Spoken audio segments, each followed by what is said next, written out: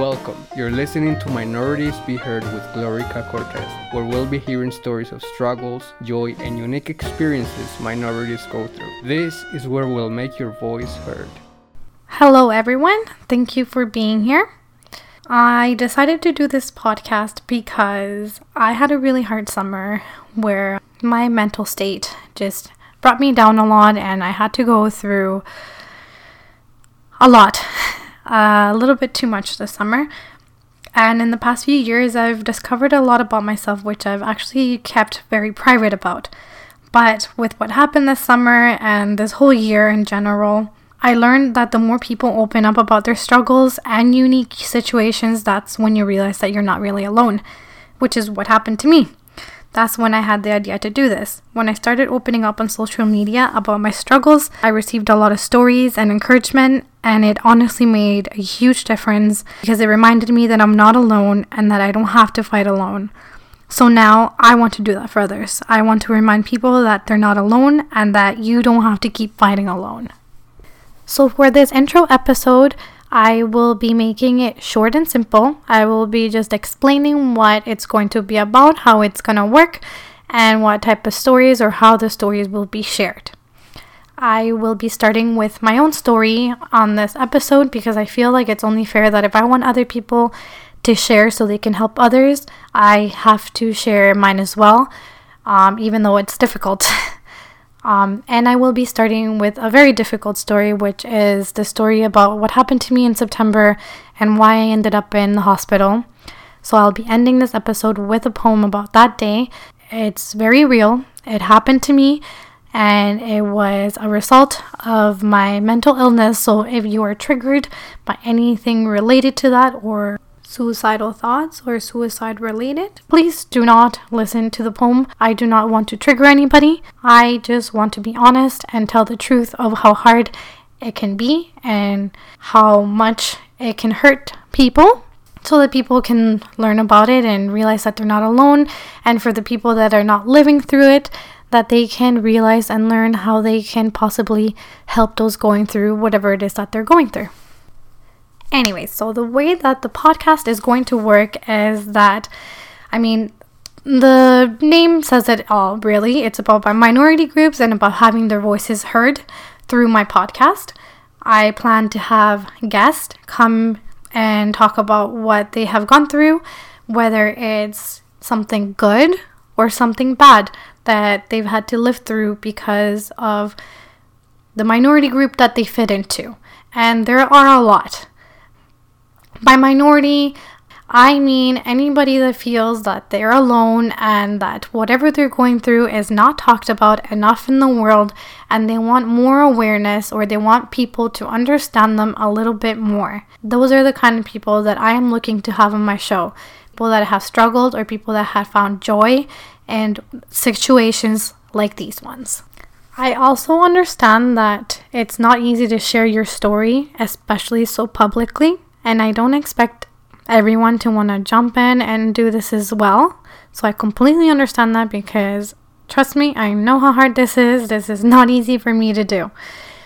So I also have the option that if you want to share your story, you can also send your story in. You can either meet up with me and tell me your story, and I will write the story and tell your story in my own words, or I can tell your story with your words and it'll be shared. But you don't have to be here, and it can be completely anonymous. Your name doesn't have to be told.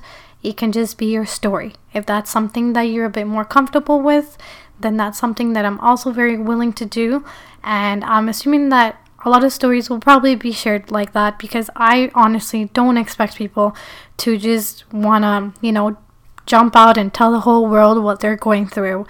I know it's not easy, and I don't expect everyone to feel the same way that I do, but I still want to make a difference. I still want to tell stories. I want people to know that they're not alone, and if we can do that in whichever way we can, I think that it is great. Aside from the stories, I will also give anybody who wants to be a guest the opportunity to promote or share any of their work, whether it's, home-based businesses or your artwork or anything that you might want to promote. I give you that time at the end of the story session. or it doesn't have to be a business. It can be, like I said, artwork. So you can share any talent as well. You can sing on the show if you want, or if you want to tell your story in a short story form, or if you want to tell your story in a poem like I am going to do in this episode, you can also do that. Anything that you're able to do through audio. So now I will be ending this episode with the poem, and I hope to have you back for the next one. This is my story. On Thursday, September 13th of 2018, I tried to take my own life. I can't tell you how. I can't say if I went for a dive or if I reached for a knife. But I can tell you why. I can tell you the trigger that led to that path. For the third day in a row, I didn't want to give up. I had no desire to quit. I didn't want to fall in that pit. So this night I drove. I did so happy and hopeful. Never imagined I'd end up so loathful. I stopped as the red light was lit. Yes, I did grab my phone, I'll admit. I did so, but just to push on a button. I didn't know many cruel souls. His was so rotten. I only used it to call back my mother. I was fine that day, I told myself and my brother. I said to the cop, I only used it to call back. I really prefer not to text. But he didn't listen. He just took it as a pretext. I put the phone on speaker. I truly felt like I wasn't in the wrong. Turns out I wasn't even all that strong. You were behind the wheel, he repeated. My body began to feel so heated. My temperature rose fast, and just like that, it dropped. The sweating, the shivers, the tears, how could it be stopped? I will be writing you a ticket. How can someone be so wicked and leave me in the midst of a panic attack? I guess he said he'd be back. This had never happened. Not this bad. This is where it truly gets sad. This one was the worst. It was in front of a stranger, and this time I had a plan. I was in danger. I confided in him that I was on suicide watch, but still, he felt so detached. I explained I had no money, and this was the first time I've ever been stopped. His words, his stare, it felt like my broken heart dropped. He wouldn't let me off with a warning. He gave me a $287 consequence. It was bad, yes, but that's not what I saw as incompetence. I called the crisis line for once. I felt in danger, and I was stuck with an uncaring stranger.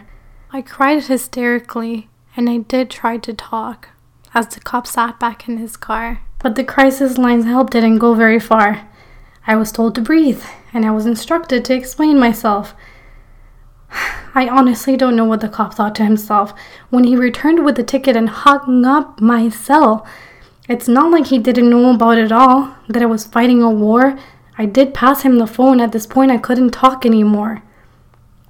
He told me, after we're done here, give them a call back. Had he any idea how hard it was to call that one time? I don't even know what was said. There was nothing to read on his face.